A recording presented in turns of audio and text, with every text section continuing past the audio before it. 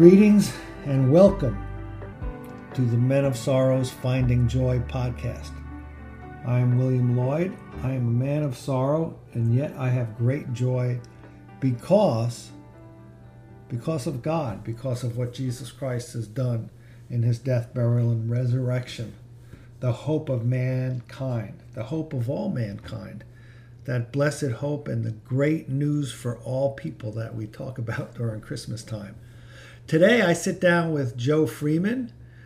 Joe Freeman has a testimony of recovery from drug addiction and a visit to hospice 3 different times where he was staring death in the eye. He also recently suffered a great betrayal while he was sick.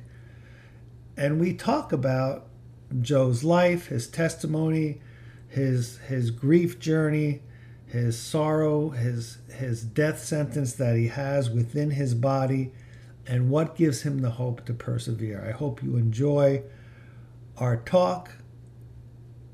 And if you need any help with any of the issues discussed, be sure to email either myself or Joe Freeman. Joe Freeman's email will be in the show notes, along with the video of his testimony and some other items. Thank you for listening. All right, I'm here with my good, dear friend, Joe Freeman, who I've nicknamed Not Dead Yet Joe. And Joe and I met through ministry years ago, and he was someone that you just 10 years ago or so, someone that you just kind of hit it off with right away. We have a lot in common, Joe. We were both lifeguards on the Jersey Shore, addicts in different ways. I was on the codependency side and the sexual dysfunction side. Then we found Jesus Christ in a beautiful way. So why don't you start off by just kind of giving your little bit of testimony of how you came to faith in Jesus, and then we'll talk about your various grief journeys, various times that where you entered hospice, and what the grief process was like then. So feel free to share as much or as little as you want. I give the nickel tour. I mean, I grew up the oldest of 9 boys in Philadelphia originally, then the suburbs, then down at the Jersey Shore, as you mentioned, in Wildwood Crest. A lot centers around my father and his anger. Suffered tremendous physical abuse and emotional abuse, which I thought was normal then. And I mean, bad. But to me, I thought that was the responsibility of the oldest son. Started working with him. He was a school teacher, but he had a paper route where he delivered 1,200 papers a day. Philadelphia Inquirers, 1,500 on Sundays. He used to wake me up when I was 5 and 6 years old to fold papers in his truck Sundays. And I used to collect with him every day because I could make change. So to me, that was normal. I never remember loving my father. I was frightened of him. My first memory in my house is sitting at the top of the steps with him smacking my mom around. Later on at 11, I was sexually abused by a family friend, a woman actually, from 11 to 12 and a half. And that really messed me up, and I didn't talk about that for 45 years. I had a lot of responsibility as the oldest of the 9. There was always a new baby, I was responsible for changing and doing laundry and stuff kids shouldn't be doing, I mean, or that you would like them not to. I don't really have any regrets on a lot of the things I learned there. But I will tell you this, I held my breath for about 16 years in that house because I never knew when I was going to get it. Yeah. At the age of 15, I discovered my solution. I was brought up in the Catholic Church. I remember after one beating knowing Jesus Christ personally from this standpoint. I knew he was sitting on the bed with me. I just knew it. Yeah. I can't explain that. I wasn't born again. I had done some of my sacraments. But at 15, I found my solution. It was people pleasing and alcohol. If I could get you to like me and accept me and value me, and when that wasn't happening, if I could go into kind of a different world with some whiskey. The very first night I drank, I got into a fight with a really dear friend of mine. I should have known that was God's trying to tell me that's not a good thing. I got the scars on my fingers to remind me all the time. But Yeah. at 18, New Jersey changed the drinking age to 18. I was in college, and I was off to the races. I was never really much into pot and hash, which were going around, and Coke wasn't on the scene yet. But I drank every day, and was always in the middle of the party or starting the party or whatever. Chased women like crazy. That was another drug, and a comfort piece. I hurt a lot of people.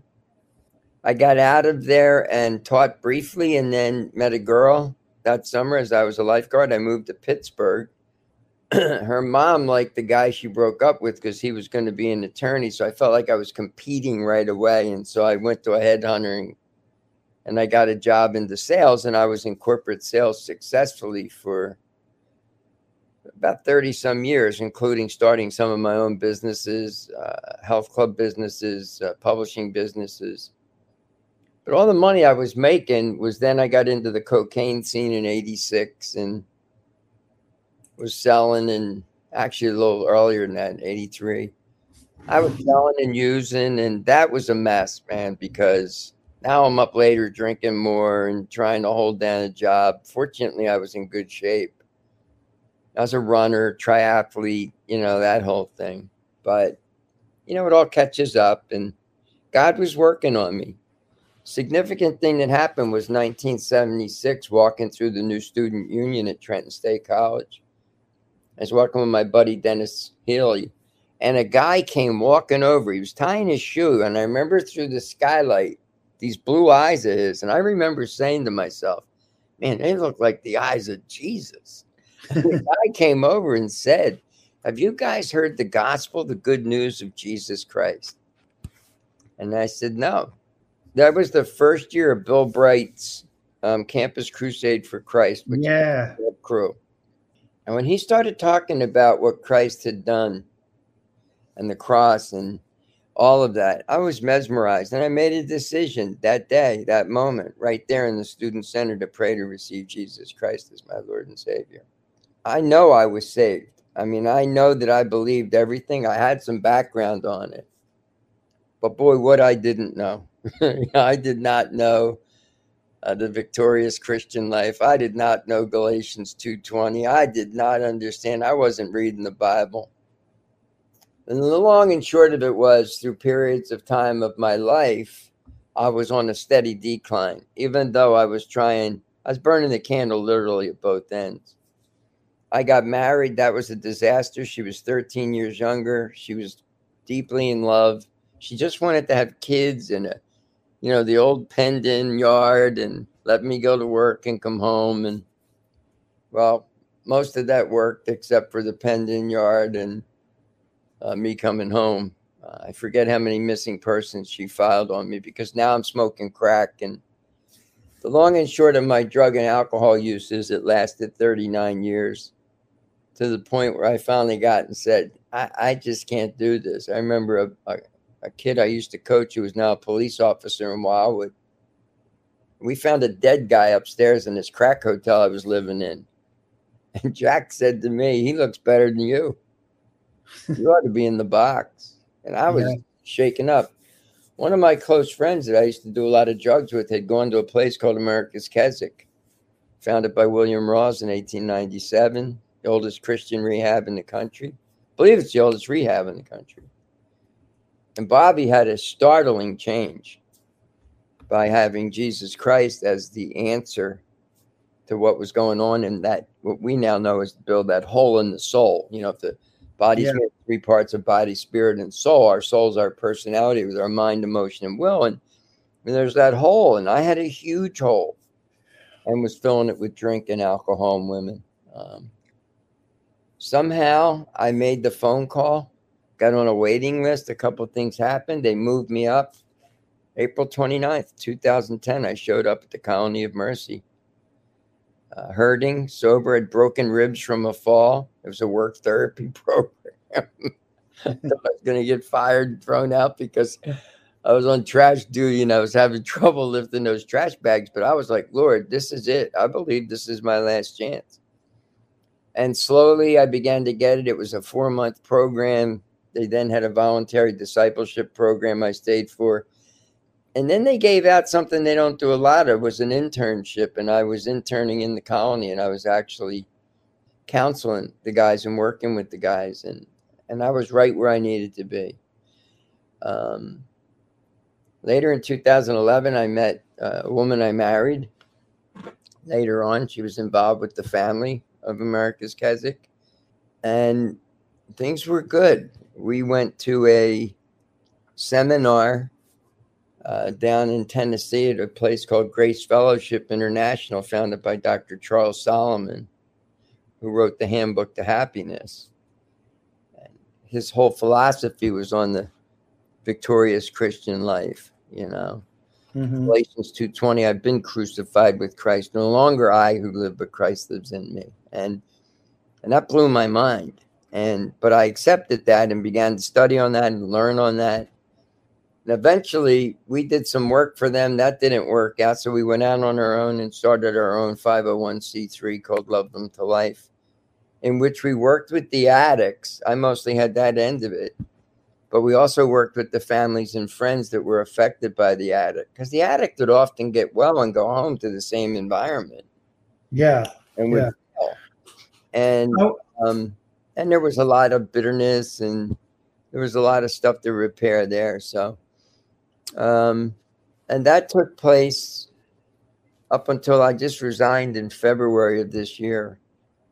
In between all that, when I got married in January of 2012, 6 months later, I was stricken with pain I've never had before and never felt. And I've been an athlete my whole life, football, and you know me pretty good, Bill. I don't complain about a lot of stuff. But I could not even, I was in school for my master's in biblical counseling from Luther Rice University. And my wife was saying, I need to get you to the hospital. And she was really upset because I was in that bad a shape. The next day I went. 2 days after that, the GI guy said, look, this is out of my hands. I'm going to have to send you down to this teaching hospital in Camden called Cooper. And they thought I had pancreatic cancer, which made sense to me with all the drinking I did. And that I had some liver issues, whatever. But I got down there and the ducts were blocked in the pancreas. The pancreas produces insulin and it produces enzymes. The enzymes are eating the pancreas from the inside out. So it was as if I had pancreatic cancer, and they did a very comprehensive, I think it's the most comprehensive abdominal surgery called a Whipple, and told me I had a 20% chance of getting off the table if I had the Whipple and 0% if I didn't. So I did. I had failure to thrive, and since then I have been really in bad shape. I ended up getting an autoimmune disease called retroperitoneal fibrosis, which acts like cancer. And it produces scar tissue, and that scar tissue wraps around the bowel and the organs. So subsequently in 2016, during a normal endoscopy, they couldn't move the tube because the scar tissue was so much.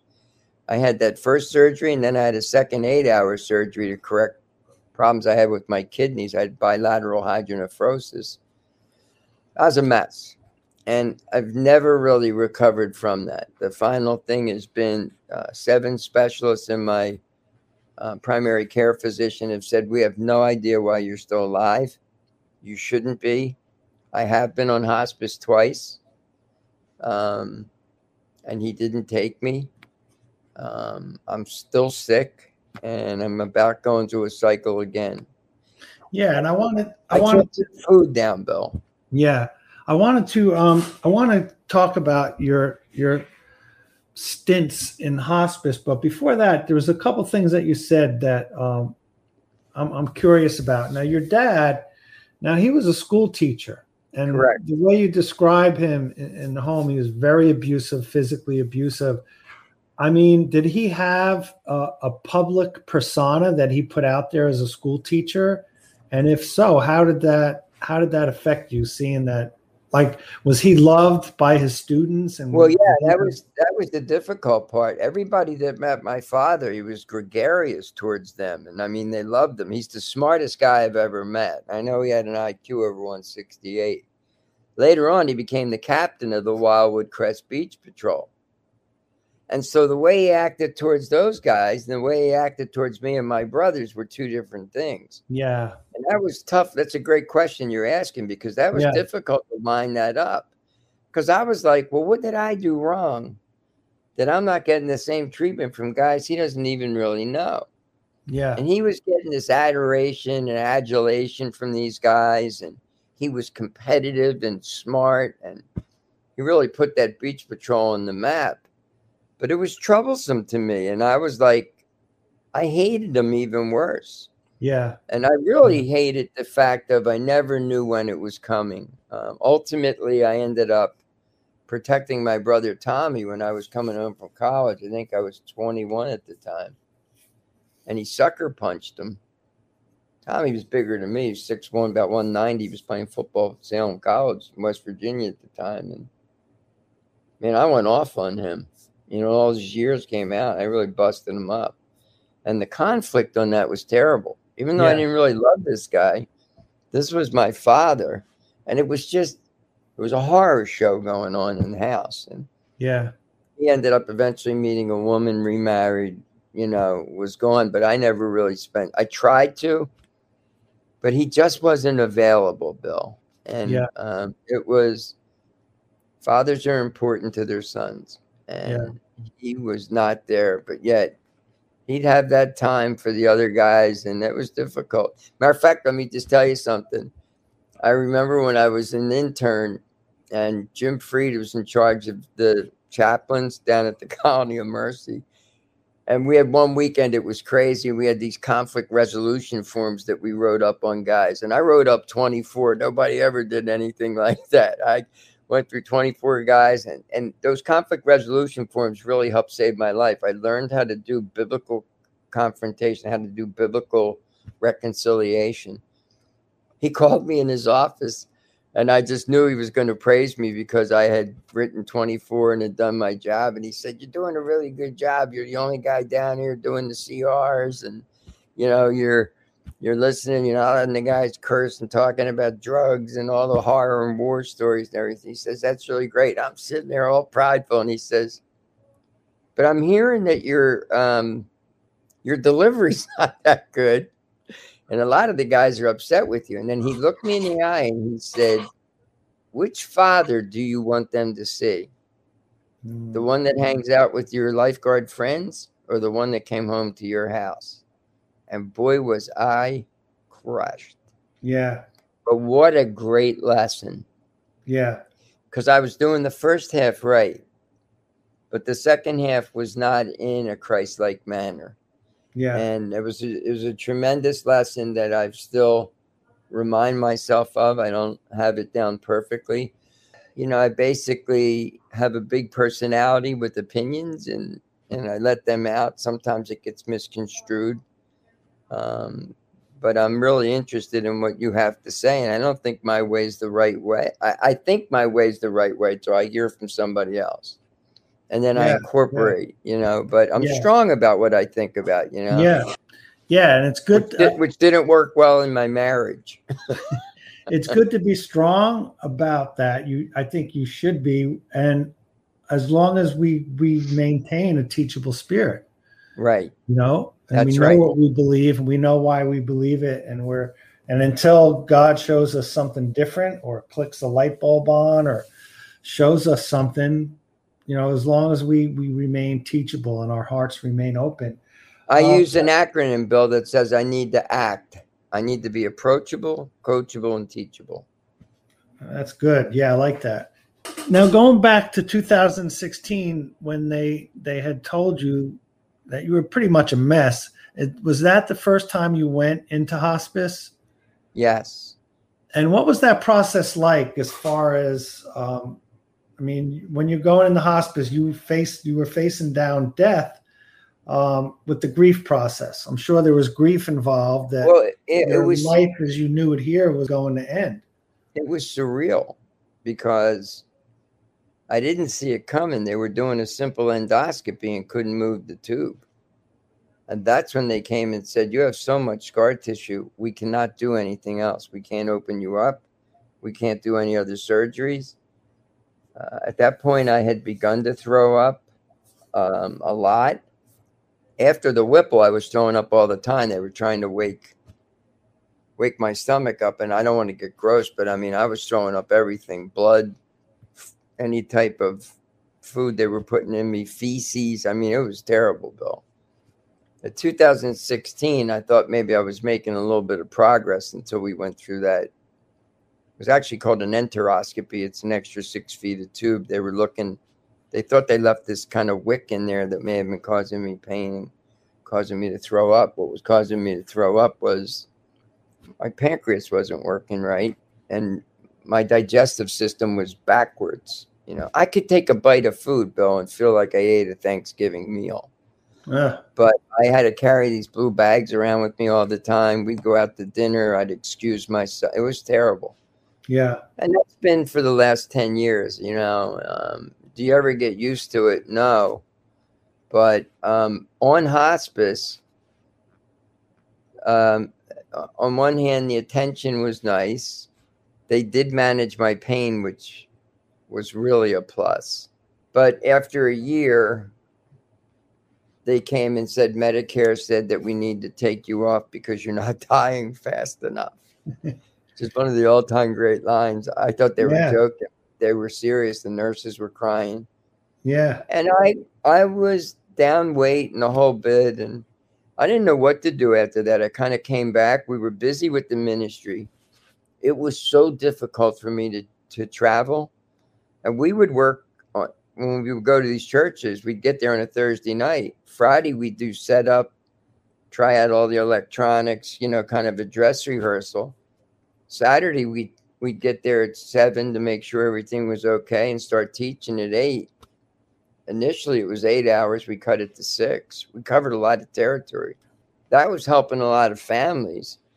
And I got high, as you know me. I get high around people. Yeah. Oh, yeah. And I collapse. And so she was left with a lot of that. And then COVID struck in 2021 that really slowed us down. But there was an incident in 2000 where we had a disagreement.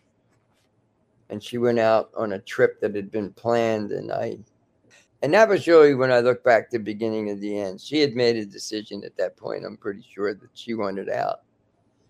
And we hung in there, but it was tense and it was sad. There was a lot of sadness, you know, because I didn't feel like, you know, I was doing the things I was doing. I'll just leave it at this since I'm not going to badmouth her. When people want to get out of something, they create a narrative. And you were involved in it and saw some of it. So did some other pastors, so did some other people. But it doesn't matter what other people see or what they say. And I've been there. When an individual makes up his mind that he wants to do this, then you're going to find everything you can to fit that narrative to say, look, aren't I right? Yeah. Now, the word keeps me pretty anchored from doing that. You know, I'll own what I've done. I will always own it. But I've been taught to clean up my side of the street only. Right. I can't clean up somebody else's side. I was laying in bed on hospice and she left. She apparently had some head injury. I don't want to get into the details, but it ended up being a lot of lies and a way to escape. And I've seen her twice since August of 2021. So, yeah. So it's a lot of pain.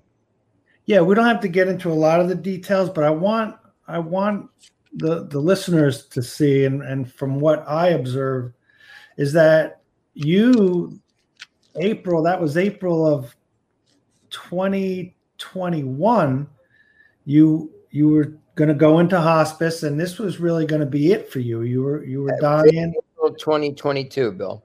April 2022. You were. Oh, wait a minute. No, you're right. April 2021. Yeah. Right. So I remember, and so there you were, and you had a lot of goodbyes, and you're going through this grief process that your body's breaking down and you're dying. And then on top of that, during that, and for whatever reason, your wife left you and created that narrative, which was really a deep betrayal. So you have physical death going on, but then you have that relational death going on all at once. I mean, it was Right. kind of an avalanche, Right. the perfect storm. I So prayed. what got you through that? There were several people that were consistent in my life, you being one of them. My pastor, associate pastor, a couple good friends. But really, it was the Lord. It was in the Word. It was crying out. I was under the impression she had a nervous breakdown. That's what we were told. Right. And that I couldn't see her because it might set her back. Well, that was a lie. And so I didn't know it was a lie. The pain got so bad December 1st, I tried to kill myself. Emotional pain or physical pain? I had physical pain, but the emotional pain was like, man, I put this woman through this. Yeah. And now she's fighting for her life is what I thought. Yeah. Meanwhile, she was in attorney's offices and right. Changed the passwords on credit cards and blah, blah, blah. But in her mind, she was taking care of me. I mean, I'd switched a joint account because I thought I was going to be dead. My weight was going down. It was the emotional pain that really was just so much. And, without having a strong foundational background and trust in God, I don't think I would have just tried one time to walk in front of an 18-wheeler. I would have gotten more creative. Right. Because at that point, physically, I didn't want to live. I was in so much pain and wasn't sure what was going to happen. I mean, the ultimate came down was I decided to get off of hospice. I won't tell you what my nurse said, but she dropped an F-bomb by saying I've been nursing for 20 years and this is the dumbest effing decision I've ever seen. But I said, look, I'm too mucked up with all these meds. And I said, it looks like now I'm fighting for my marriage and I want to be in as good a shape as I can. Her narrative was I was abusing my meds. I wasn't. The hospice, Angelic Hospice, knew I wasn't and was willing to give a letter. I was told the word out there was that I abused them and then was forced by somebody, whose name I won't mention, as an intervention to go down to Cooper to detox. Well, that didn't happen. I chose to do that with my primary care physician. And thank God I did, because I almost died twice. I mean, I was coming off of really heavy meds. And I came home at 116 pounds. Yeah, I remember. Yep. And if you want to talk about grief, I came home and I called her and said, you're not here. I got no car. I don't have any money and I don't have any food. And they want me to try to eat. Could you please go to the supermarket for me? And she said, no. Yeah. Which was 5 minutes away. She said, get an account and order in. I knew at that point things weren't good.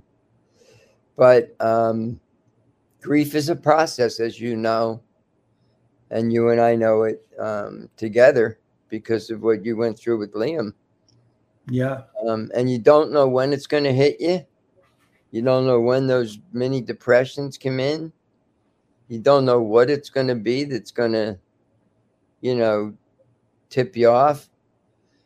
I laugh about it because I shared it last night, but yesterday I had a tough day. I wanted to go knock on the door and get some closure. Like, what happened? Yeah. Yeah. I knew not to go. I knew I wasn't going to get an answer.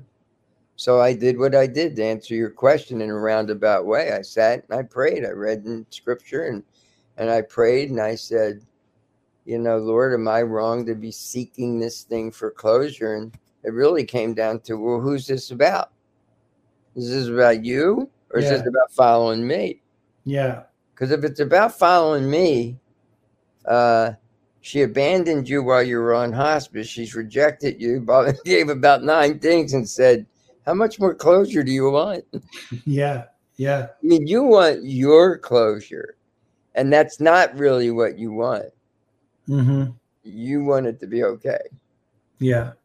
Yeah. And that's the thing. There's a book by Ethan Cross. It's called Chatter. He's a neurosurgeon. He said that our brain processes physical pain and emotional pain the same. So here you were, you were on hospice. You were in the process of dying. You were down to 116 pounds, and you find out that your wife leaves suddenly, abruptly, and then there's a story that, well, because of you being on hospice, there was a nervous breakdown. So you felt bad about that. You felt bad about that. I felt horrible. You felt horrible. And then you went through that grief, but then you found out that that was all kind of an elaborate lie to really just to bail on you. That I guess I try to wrap my head around it. Probably. Thank God my pastor was with me, because people would have thought I made it up. Yeah. I mean, it was that bizarre. Yeah. That you were not, that when you found out that it was an elaborate lie, that's more grief on top of that. And then being treated like a pariah almost. And I watched all of that, Joe, and you reached out. We talked sometimes almost on a daily basis, and you stayed upon God, you stayed upon your God, and you talked to other people, and you weren't afraid to talk about how you were feeling. You weren't afraid to talk about, and that's a pitfall that men fall into. They don't want to talk about how they feel or admit how they feel. And your emotions were pretty raw at the time. You were hit hard, and you had that double whammy of physical and emotional pain. Yeah. And, Bill, on top of it, in July of 2020, when I saw what was going on through the next couple months, I had several conversations to the point I think I was driving him crazy. Plus, I was talking to a therapist. Mm-hmm. And who ended up becoming a really good friend, and he was a Christian, and I turned him on to the victorious Christian life. I mean, so there was that part that was happening, serving, but I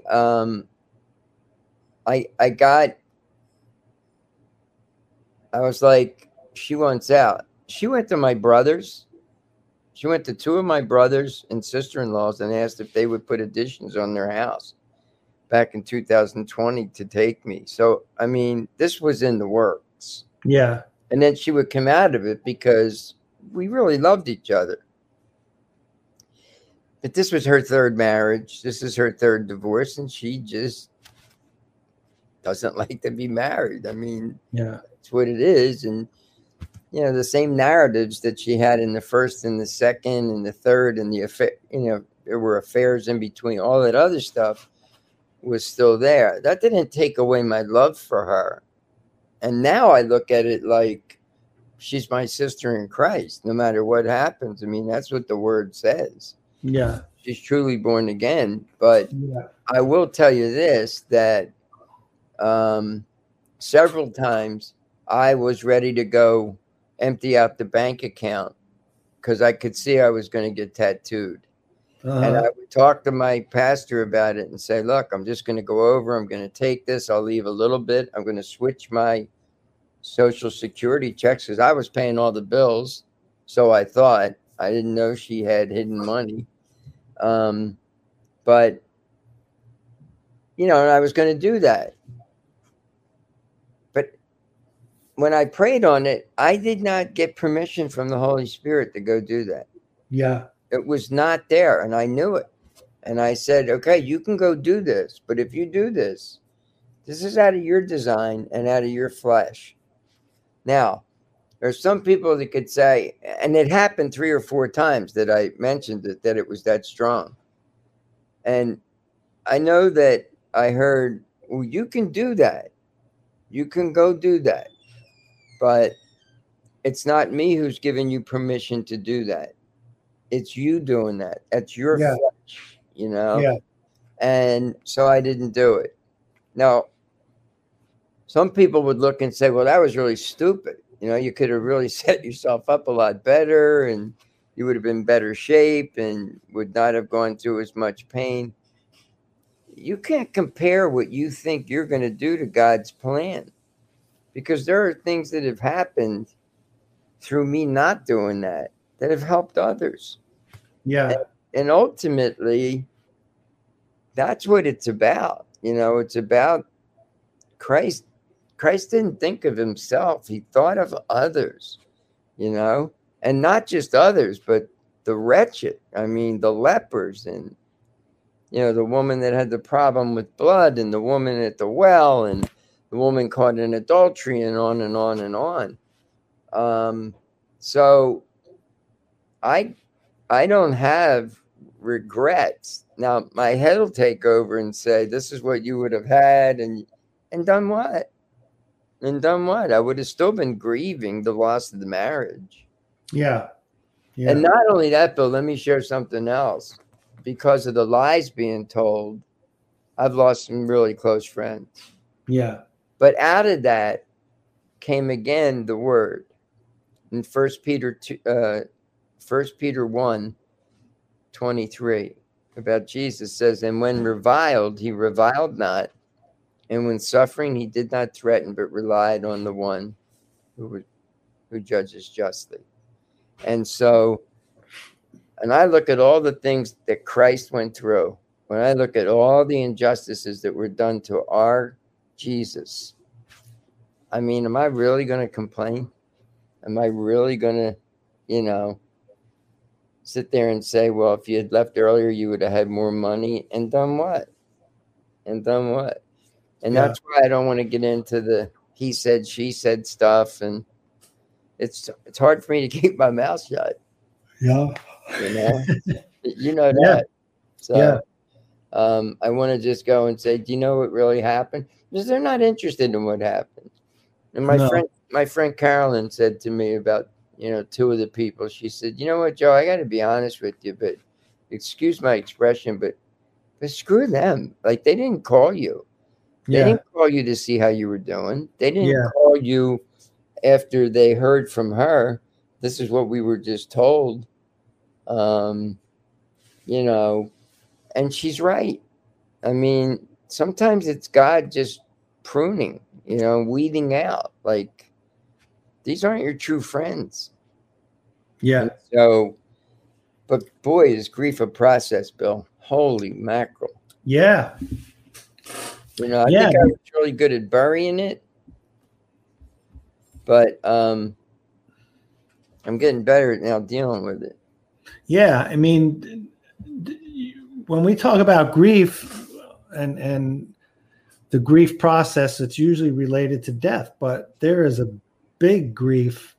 I mean, I know that in my divorce, leading up to it, the things that happened, the rejection, the betrayal, for me, there was a strong grieving and mourning, and reaching the acceptance stage that relationship is over, that relationship's over, it's gone, it is what it is, and that God doesn't write us off once we're divorced.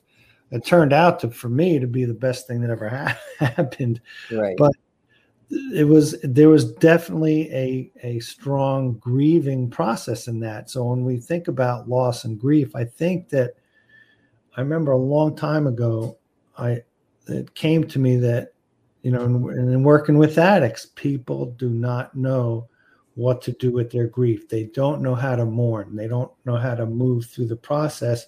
And people get stuck in various stages, or they numb it, or they just put their heads down and keep on moving. And when Liam died, I knew how much danger I was in getting stuck, you know, and getting really stuck in the pain and the grief and avoiding it. I was figuring out how can I get out of this? How can I not go through this? You know, and that. Well, you think it's not going to end. Yeah. And you think that the intensity from the beginning, after you get through the shock, you know, is going to dissipate. Yeah. And oftentimes it gets worse out of frustration. Yeah. You know, because you sit there and say, well, I didn't do this. And I didn't do what I didn't have control of this. This got put in my lap. I mean, certainly the phone call you got the night of Liam's death got put in your lap. Yeah. Yeah. You know, what took place at my house on August 23rd got put in my lap. Yeah. So it's not that things aren't going to happen to us. What was that book? Is Why Do Bad Things Happen to Good People? Yeah. Nice title, but the fact of the matter is, all of us get a turn we all get a turn, you know? Yeah. And to me, I've talked to my friend Carolyn, and it's like, what do people do without Jesus? What do you do? I saw my doctor today. Himanshu Patel. I love this man from India. He loves the Lord Jesus Christ. You know, he's a prayer warrior and constantly in the midst of all the physical stuff that we're diagnosed, and he's constantly talking about prayer, constantly talking about constant contact with God, always talking about being able to give it to him, everything, you know. And I watched the special last night on the Amish. There's a lot of things the Amish, you can get into the law a little bit, but you know, they're very firm on the reason we do what we do and separate is this is not our world. Yeah. This is not our world. You're asking us to do something in this world. It's not our, you know, we're in it, but we're not of it. Yeah. And that time's coming. And so,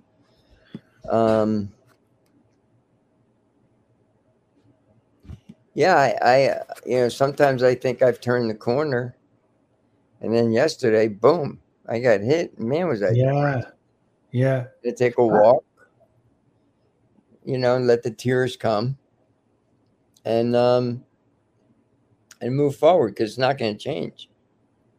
Yeah. So again, and I don't do being busy for the sake of being busy sake. Because I just don't think that's what he does. I mean, he's allowing that time for us to choose. I've been doing pretty consistent devotions up at the Upper Lake at Keswick. You know, it's a nice spot for me and some good Christian music. And I'm writing out this. Holy Spirit kind of gave me a task to do on how to evangelize, you know, using John chapter 3 with Jesus saying, you must be born again. I started talking to a lot of my churchgoers and Christian friends, and I was shocked at how many people did not know where you must be born again came from and what does it mean? What is Jesus talking about? So, you know, he's kind to me that way in that he fills that time up. It's that downtime that gets me. It's that alone time. Yeah. And you remember that, you know, because you just get in your head about, well, what if I had seen him the day before? Or what if I had talked to him a week before? What if he had called me? Or, you know, what if I had seen the signs? And that'll drive you up a wall, Bill. Yeah. You know? All those what ifs and what I could have done. Right. Let me ask you this about the times that you went into hospice, because one of the things I learned on my grief journey was that the Kubler-Ross model, right, of death and dying, the stages of grief, she wrote that observing people that were dying, right, people that lost others, and that the stages are not linear. I read a lot of Alan Wolfelt stuff, who really, he talks about reconciling your grief. He talks about the needs of mourning and things like that. But since you were someone that was facing death, did you find yourself going through any of those stages of bargaining or anger? Or, you know, it's funny, I didn't with the anger and the bargaining. I kind of went to acceptance pretty quickly. So I was in such bad pain. I was spending so much time in the hospital. I was watching Cherry make the trip 40 miles down Route 70, sit for 6 hours, 40 miles back. I didn't like that. I mean, I was grateful for it, but that was rough on her. I went right to acceptance. There was never any bargaining. I was at a point where I'm at right now. I'm in such pain. I just said kiddingly to my friend that tomorrow when I do my endoscopy, I'm like, I hope he pushes too hard and perforates my bowel and I bleed out on his table. And she Or gives you too much anesthesia. Yeah, I mean, yeah, it just gives me propofol that takes me into Michael Jackson's La La Land. But I'm anxious to be home with the Lord at this point. It's not like I'm, I mean, I went through a period of time of suicidal thoughts and how to take myself out, but I want to finish well, Yeah. And I don't know if maybe that's not considered finishing well. I don't know what's in God's head and how he wants us to do that. Yeah. I could very much make an argument that said, he planted the seed for me because, look, Bill, they don't know why my liver's still here. I mean, I drank. And my liver is intact. The pancreas, I have terrible chronic calcified pancreatitis. Gallbladder's gone.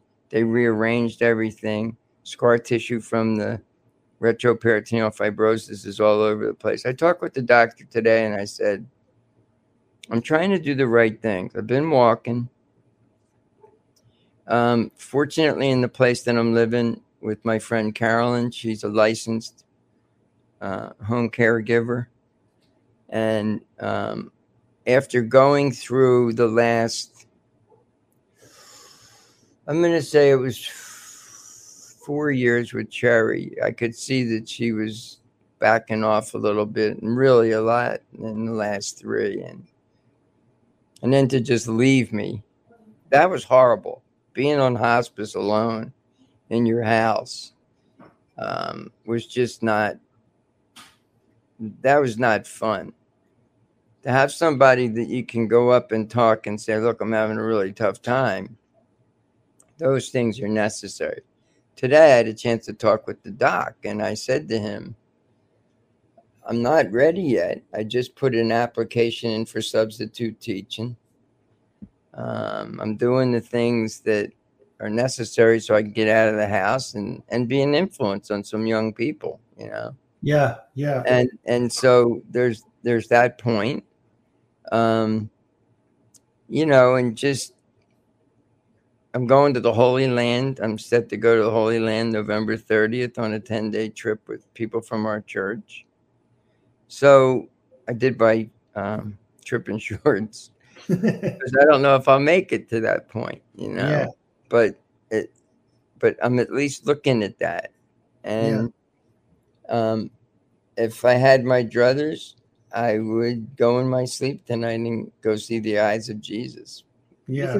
Because this is difficult for me. Yeah. Yeah, Joe. And you mentioned before that you said that, and I can testify to this, that as long as I've known you and for pretty much the whole time that I've known you, you've been battling this sickness. You've been on hospice 3 times. You don't complain. You've had this attitude where you're going to serve Christ. Okay. You're going to work with him. You all right, Joe? Yeah, go ahead. Yeah. I'll just edit that out. But you had that attitude that you're going to serve Christ. As long as he gives you breath, you're going to serve him and walk with him. And you never really did complain. And the verse that always came up with me is that his power is made perfect in your weakness. It is. And that's one of my favorite verses. Your body's weak, you're broken down, you're falling apart, but God's power is made perfect in your weakness. And I always saw that. And it was always a mild rebuke. that, hey, look what Joe's going through, until Liam died, of course. But look what Right. Joe's going through. You're going to complain about a long line at Outback or whatever, Right. whatever it is. Exactly. It was always this admonition to, live like Joe, that you were committed to, as long as Christ has you here, to loving others and helping other addicts, helping other people. And you talked me off the cliff 3:30 in the morning, the night, of Liam's death. And you're always there for people. And like I said, you don't complain. And that is the power of the gospel. That is the power of Christ. Well, what's interesting about that verse is like I love that. That's Paul, I think, in chapter 12. In 11, he talks about in danger. He gets into the thing of the thorn in the flesh, but before that, he talks about in danger and shipwrecks, in danger and this, in danger, right? Yeah. And then he gets to this thorn in his flesh, and I guess it was about a year ago, I said, whatever that thorn was in his flesh, it must have really sucked, because he talked about in danger like it was nothing, right? Yeah. But he had this one thing that drove him crazy. Yeah. And the only way that he could justify it was by saying, in my weakness, Jesus actually said it to him, in your weakness, my strength is made perfect. Yeah.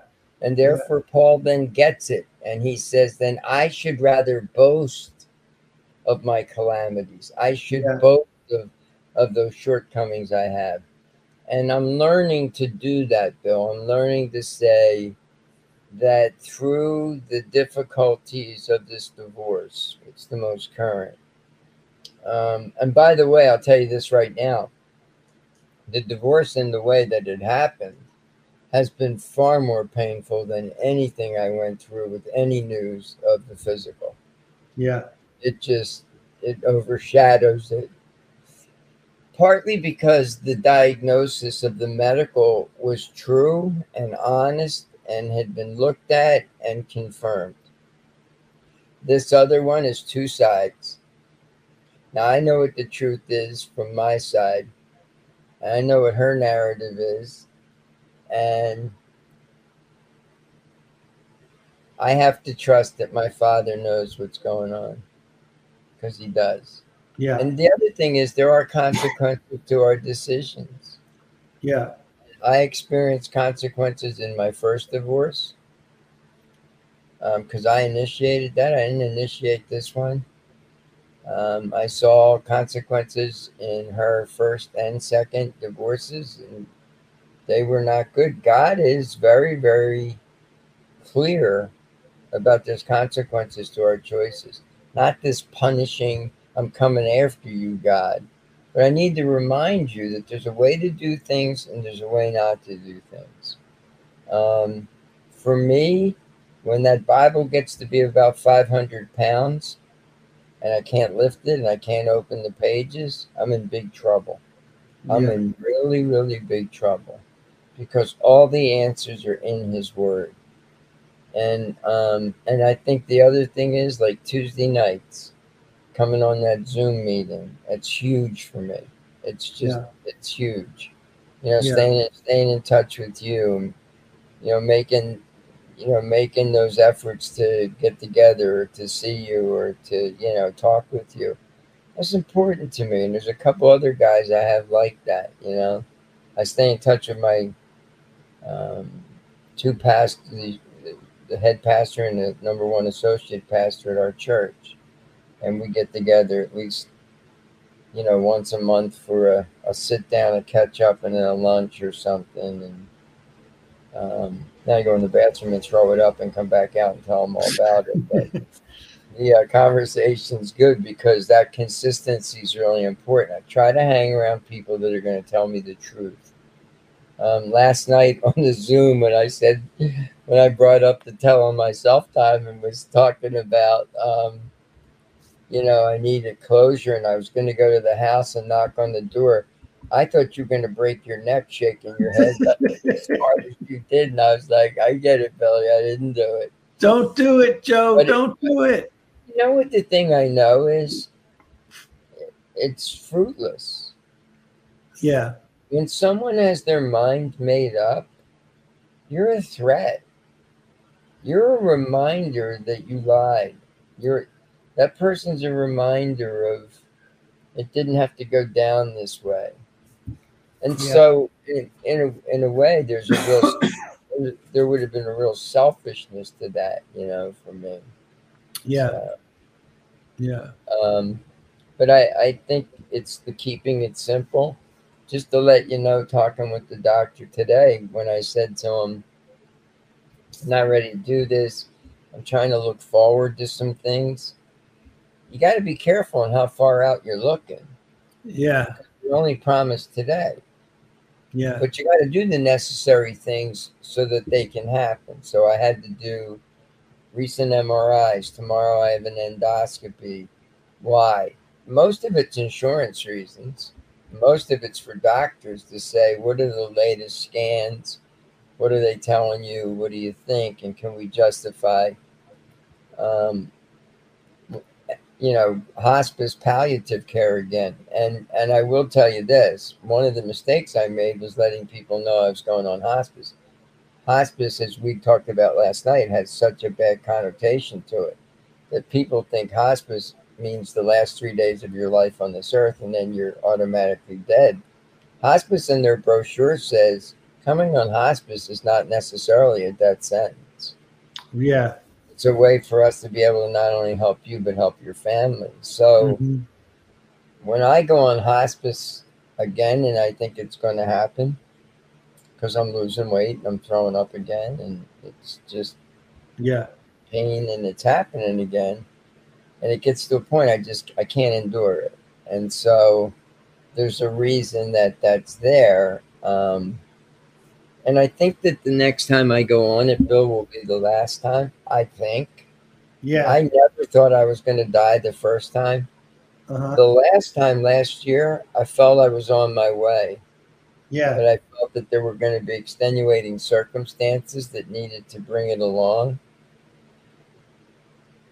This time, I'm so mentally tired and worn out that I don't have that mental capacity to really battle back. Yeah. And nor Yeah. do I really want to. I want to rest, you Yeah. know. And if that's selfish, okay, but it's okay to want to rest. And I've Yeah. been going through this now for it's 10 years this month. It was just 10 years over the 4th Yeah. of July weekend. It's a long time, Yeah. So Yeah. I'm continuing to do the next right thing. I spoke with the doctor today and said, do you have any problem if this comes up again of calling Angelic for hospice? And he said, absolutely not. He said, I would Right. recommend.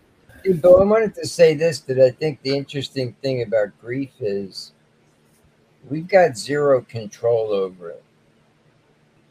Grief comes usually out of nowhere, and it causes tremendous pain. Some of that pain, I believe, is because we don't have control of it. I did not sign up for this. Yeah. I was Yeah. not Yeah. prepared for this. Mm-hmm. And yet it's a process of healing. We have to heal through our grief. God allows us to grieve. Jesus grieved over Lazarus. Yeah. He grieved tremendously over Lazarus. Yeah.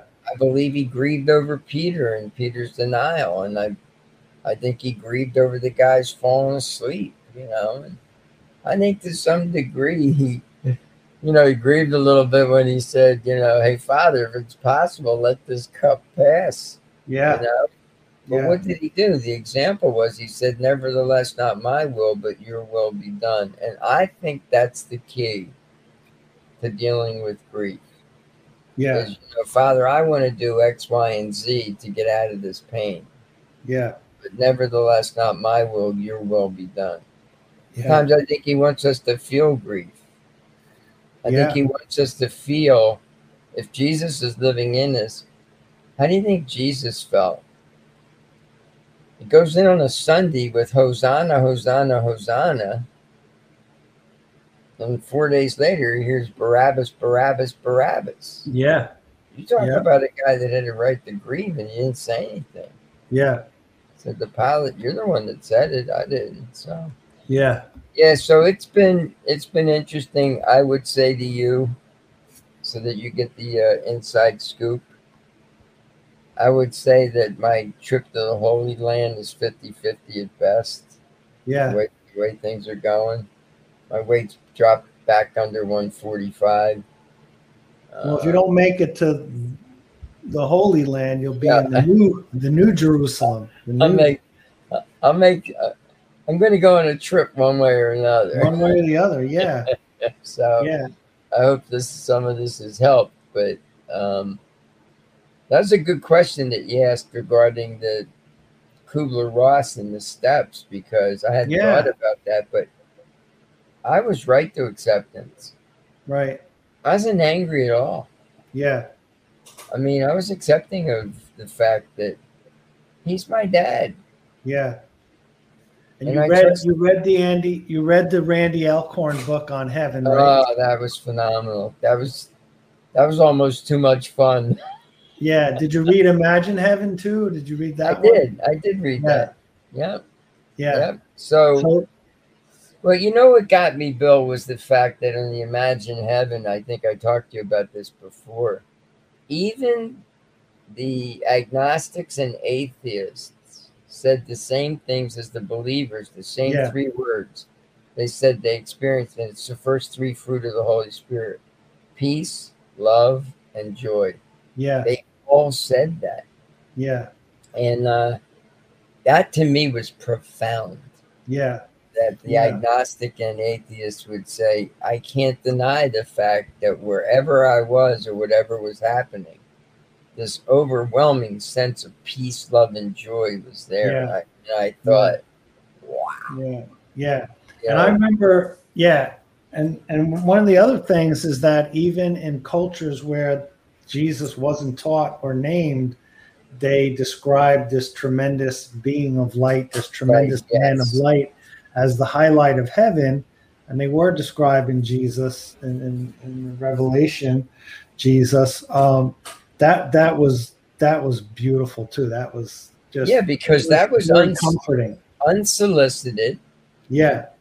and coming from untaught, Yeah. actually coming from the cynical. Yeah. Yeah. So how comforting is that? Yeah. And I remember you telling me that you were having a long talk with the Lord about it. Like, is like something to the degree, was it true or is it a dirt nap? And God kind of answered, well, what are you talking to me, Oh, Joe? this is a long time ago. I was sitting on the front steps and I said, I looked up and I said, Lord, what if it is true what some of these people are saying, that we just die and we become like worm food? And I heard as clear as I've ever heard the Holy Spirit, Father, whoever it was, say, well, if that's true, why are you talking to me? Yeah. And I'll tell you what, I started laughing so loudly. Across the street, my two neighbors were out of their twin homes, and next Yeah. door my neighbor was out, and they all looked over, and I said, they must either think, boy, this thing with Jesus is really good because look how happy he is, or he's crazy.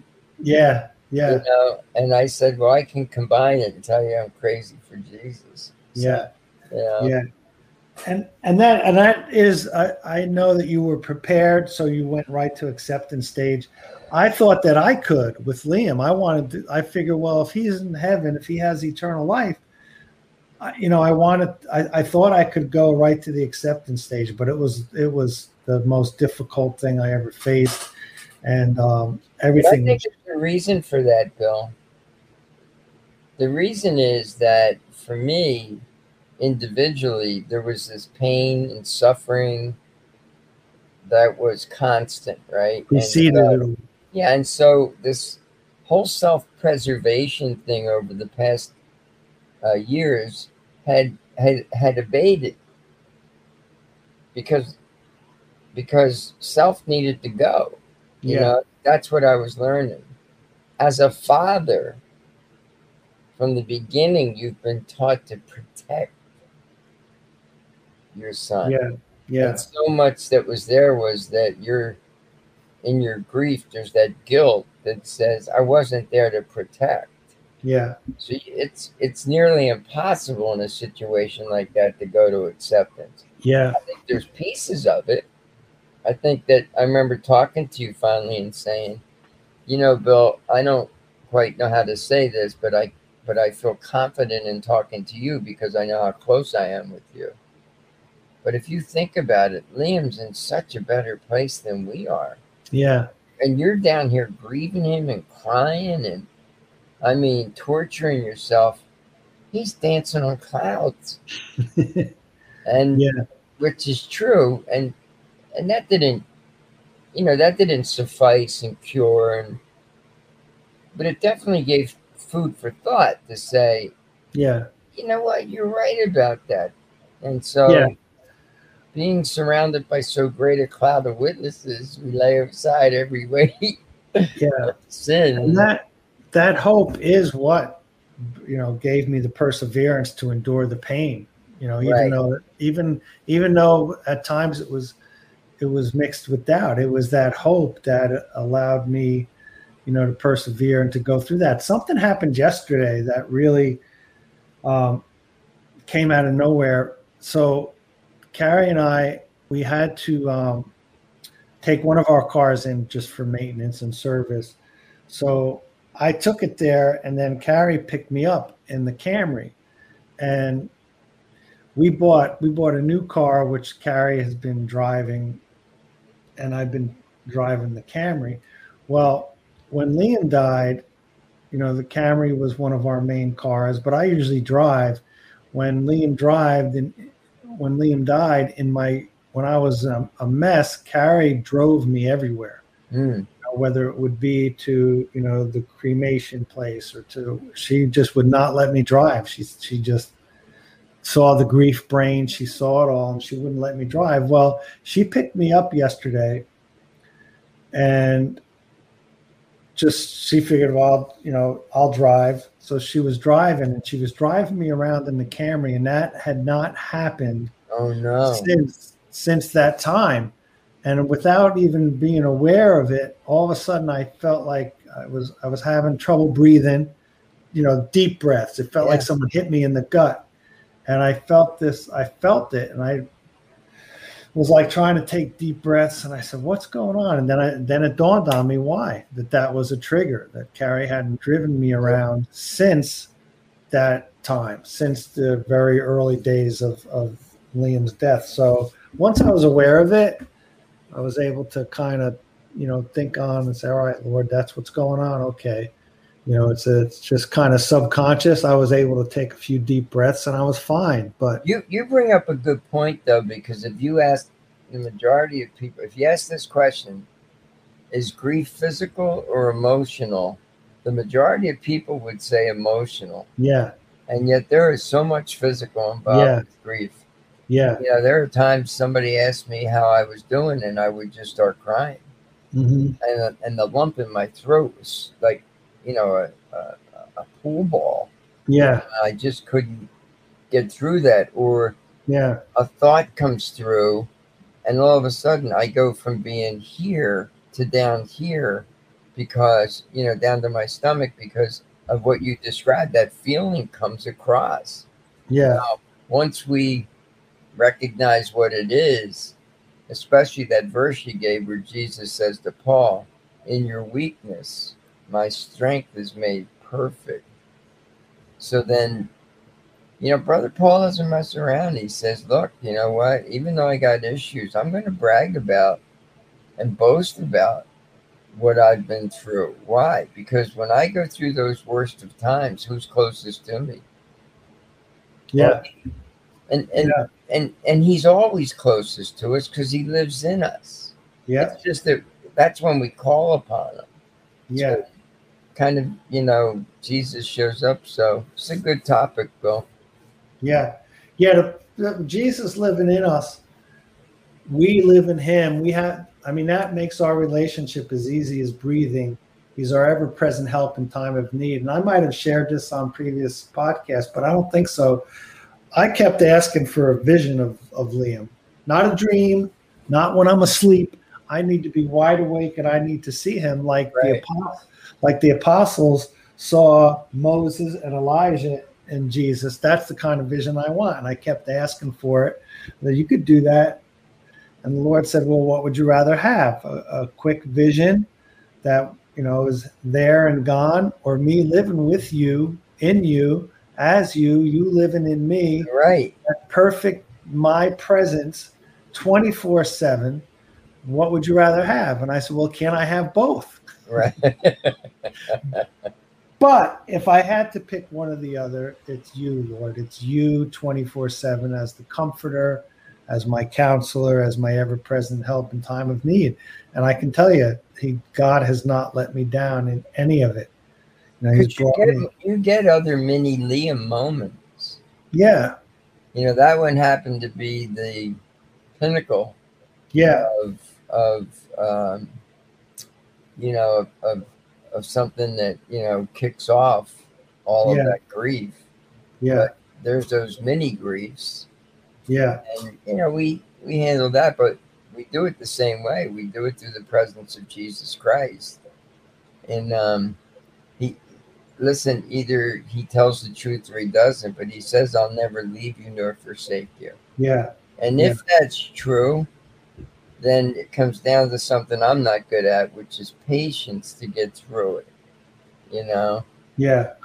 I don't know what he has in store next for me. I don't see another woman in relationship. I don't see a lot of things, to be honest with you. But I think there's a reason for that. I think that I think he wanted me to experience this thing with Cherry. Mm-hmm. I really do. Yeah. Things were going along smoothly. First time in my life. The longest I'd ever lived in one place, same address. Yeah. There was a lot of routine that was happening. Were we serving him in the ministry? Yes, we were. But was I maybe spiritually getting fat, dumb, and happy? Maybe. And I don't need to know. I just know that it happened. Yeah. I got to be honest with you, Bill.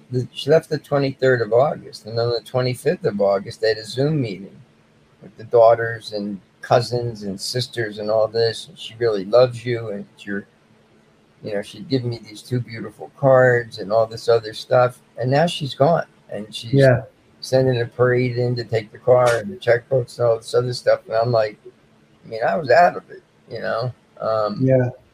But he had my pastor there that day. And I know well enough as a counselor that you are not diagnosing that condition in a day. In fact, the pastor said to me, not even any doctors in on the diagnosis. No, and my pastor said to me, I'd have felt a lot better if a professional had told us that. So, there are those things to look at, and what would it have been like if he wasn't there? It would have been my word against, 10 other people that had circled the wagon. So, each day is going to get a little bit better. But if you asked me what I would like to have happen, is I would really like to kind of,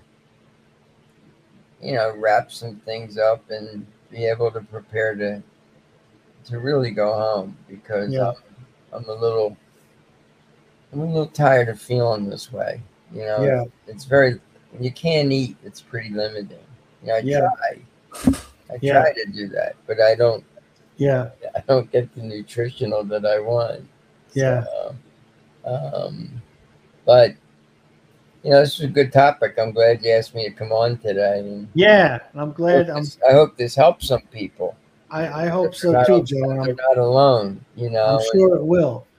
I keep hearing I keep hearing Livia Soprano say, "Why doesn't the Lord take me now?" Yeah, right. And I often wonder, but Joe, what like I said, what you've been through is kind of an encouragement and a mild rebuke at the same time, because you've persevered and you've kept your eyes on Jesus and through the ups and downs. And you know that I love you very much. You, Bill. And I always get a little torn when I hear about you going home. But the thing that I know, well, I'm a little jealous because you'll see Liam first.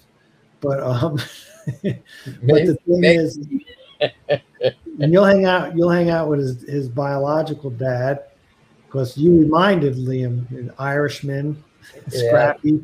Yeah. But the thing is that we always want you to be here with us, and we love you. But I know that you've been taking it one day at a time, and that's the best we can do. And you'll hang with us on Tuesday nights until it's your time, And hopefully I'll see you on your next visit up here, or I'll be making a trip down there.